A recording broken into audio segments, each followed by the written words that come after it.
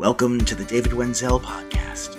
From working with Brad Pitt to Uber to Hamlet, everything in between the lines, these are the stories of a blue-collar working actor. Buckle up, stay tuned, and enjoy the stories. I'm your host, David Wenzel.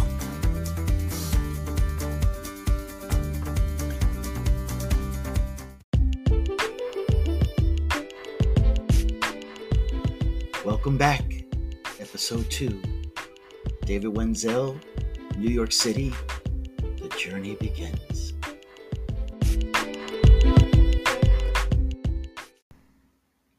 So, here we are. David Wenzel, Episode 2. The journey begins in New York. So last we left off, my sister had dropped me off at the hotel. I can't really go into words or finding the right words as to the feeling of what was going on in me. In 1994, on West 51st Street between 8th and 9th, in this hotel where you could rent a room by the week, shared bathroom, kind of run-down hotel. And I thought, I am the most blessed person on the face of the earth. I started to take a walk through Times Square, decided to do some shopping and get myself a little familiar with the city in general, even though I hadn't had the courage yet to get on a subway.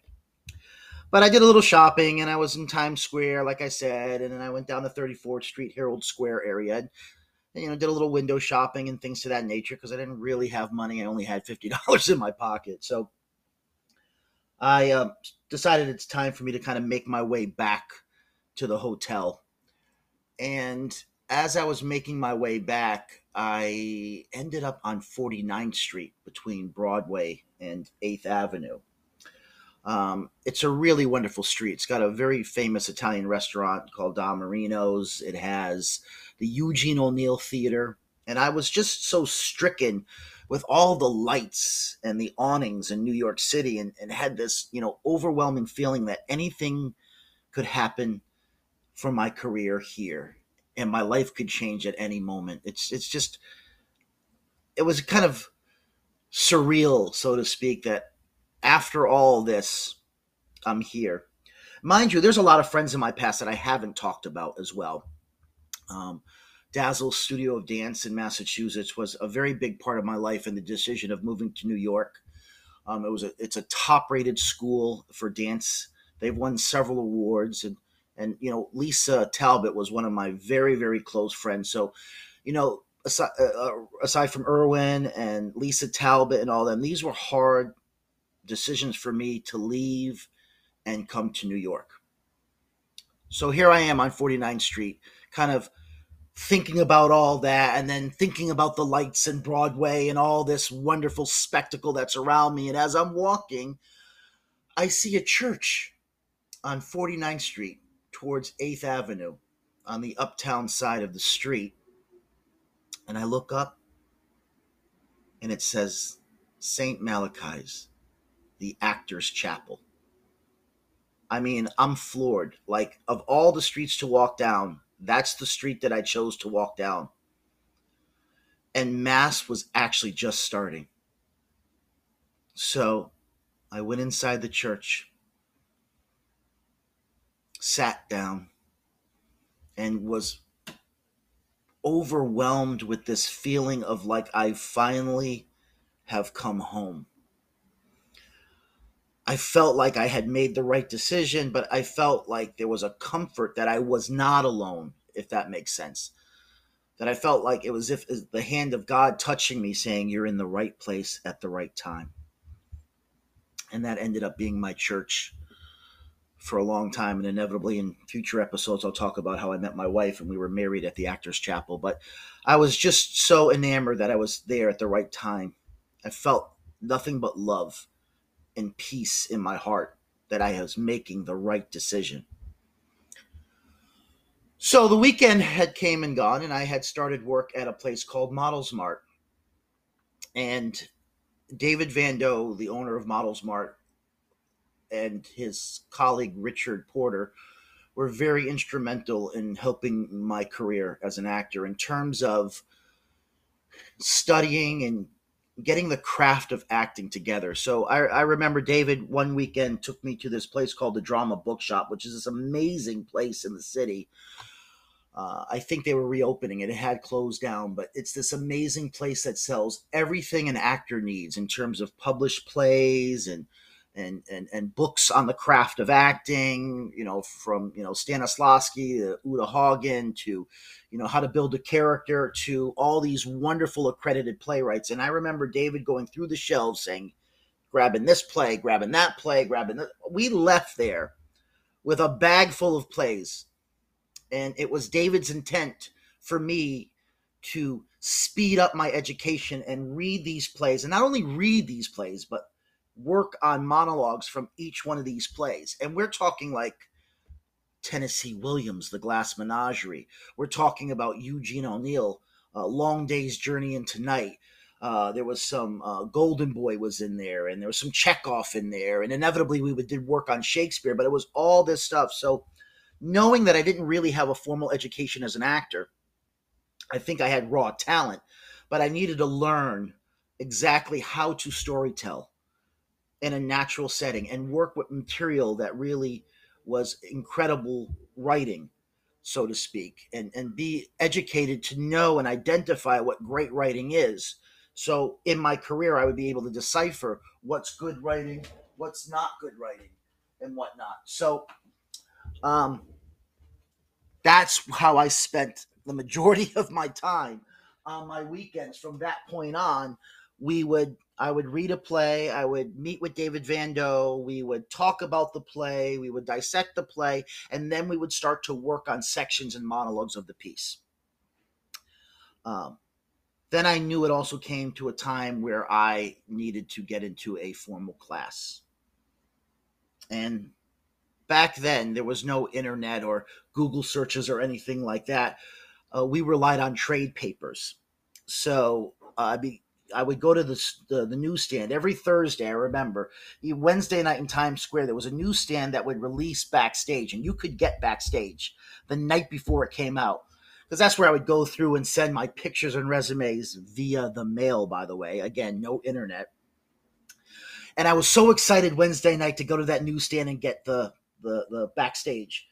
And Backstage also listed schools and stuff too. So it was a really great resource for actors in New York City. And I was stumbling through the casting notices, and I seen a place for the New York Performance Works. And it was everything I was actually looking for. And it was downtown. The Performance Works was downtown on Chambers Street. And I ended up going to the New York Performance Works and studying there. What turned out to be one scene study class ended up being 6 years of studying, from text interpretation to scene work to camera work to voice work. I mean, this was a wonderful place. So they had several studios for teaching, for acting studios, and then they had a main stage. And this place was really wonderful because what Andrew McTiernan and Richard Scanlon built down there was nothing really like it in the city. And Andrew was an angel to me. Andrew passed away a few years back, and I mean, he was such an amazing individual. He ended up winning an Emmy for an animated series that he did with a studio called Studio Macbeth. But anytime I ever needed anything, a job, at one point I didn't have a place to stay because I lost my place due to money problems and things to that nature. But that's for future episodes. But Andrew let me stay in the back of the theater. There was a little space that was set up as a bedroom, and I had a key, and I would live down there for a short period of time as well. But between Richard Scanlon, who taught me script analysis, and he was a genius when it came to script, and Andrew McTiernan, you know, guiding me and helping me and pushing me, and I just wish sometimes that I can jump in a time capsule and go back in time and and relive that I mean, so many wonderful things came out of that. Very personal friends with Russell Freidenberg, who's in California. His wife is Heather Ray. She's a producer, and Russell's a producer and an actor and a writer, and these relationships that emerged from the New York Performance Works. Andrew's wife, Linda, we did some scene work together too, an amazing actress who would inevitably make it on Broadway. But this was the start of me building my craft, studying with Lisa Brown, God rest her soul. She passed away, a multiple Emmy nominated actress, and she was on Guiding Light for a very long time. She pushed me. Jimmy Bohr was the head casting director at that time. At Guiding Light, Jimmy Bohr and Betty Ray, but Jimmy would bring me in for roles on Guiding Light, and really was a catalyst in my career too. So these are the kind of things that don't really exist anymore, and these are the people that really pushed and helped me. And so within 6 months in the city, I get a call from ABC to audition for a role on One Life to Live, and I am excited but also freaking out. Am I good enough? Am I ready? All this stuff goes through your head as an actor because there's insecurities. You're working a full-time job, you're trying to maintain living in New York City, even though at the time my rent was only like $400 a month. But you got to understand the time frame and the cost of living and how broke actors are. I mean, you're always spending money on headshots, you're spending money on acting classes, you're spending money on gym to make sure you stay in shape. All the money that comes in goes out faster than it comes in. So I get this call, and I'm called into the studios to do an audition. And it was the assistant casting director, Victoria Vasilio. And, I am incredibly nervous. But it's a great scene. I was well prepared. I went in there, and I gave it my all. Didn't expect anything. I was like, as long as I make a good showing, maybe they'll bring me back in. 2 weeks later, I get a call from One Life to Live. And it was Victoria, Tori, we called her, offering me to work on the show. Now, it was what they called were supporting players back then. So there was no lines, but you felt like you were part of the cast because you were involved in the blocking, and it became very integral and all that stuff. And I ended up working on a show in this recurring theme storyline that was going on. And I worked in that set area for over a year. And I was making money. And I thought, oh, this is how it's going to go for the rest of my life. Well, as you will discover, you have highs and you have lows in the industry. So that storyline inevitably ended its course. And in doing so, I didn't work on the show after that for a while. Now, I wasn't a contract player. It was based on availability.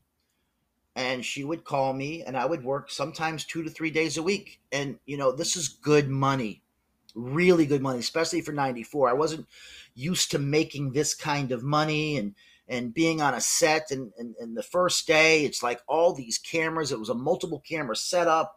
The actors have to deal with a plethora of script and language that they have to learn immediately on the spot. I mean, some of these actors are learning 16 to 24 pages of dialogue a day.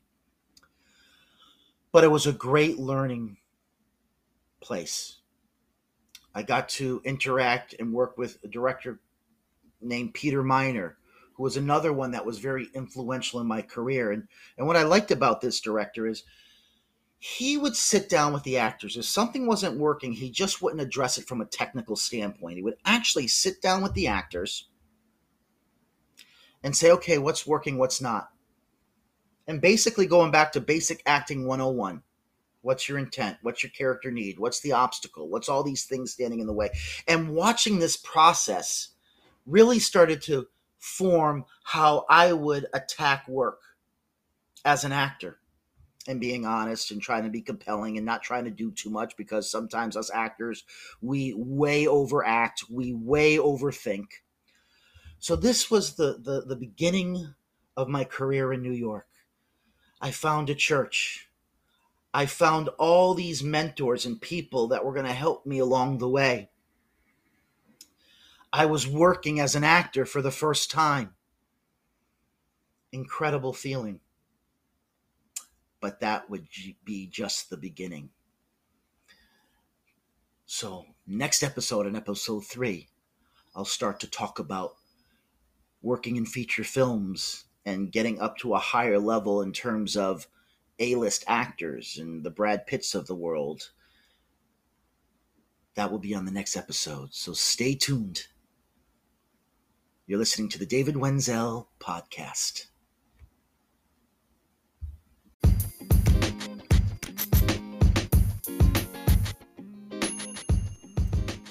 For more information on David Wenzel, you can go to www.davidwenzelactor.com.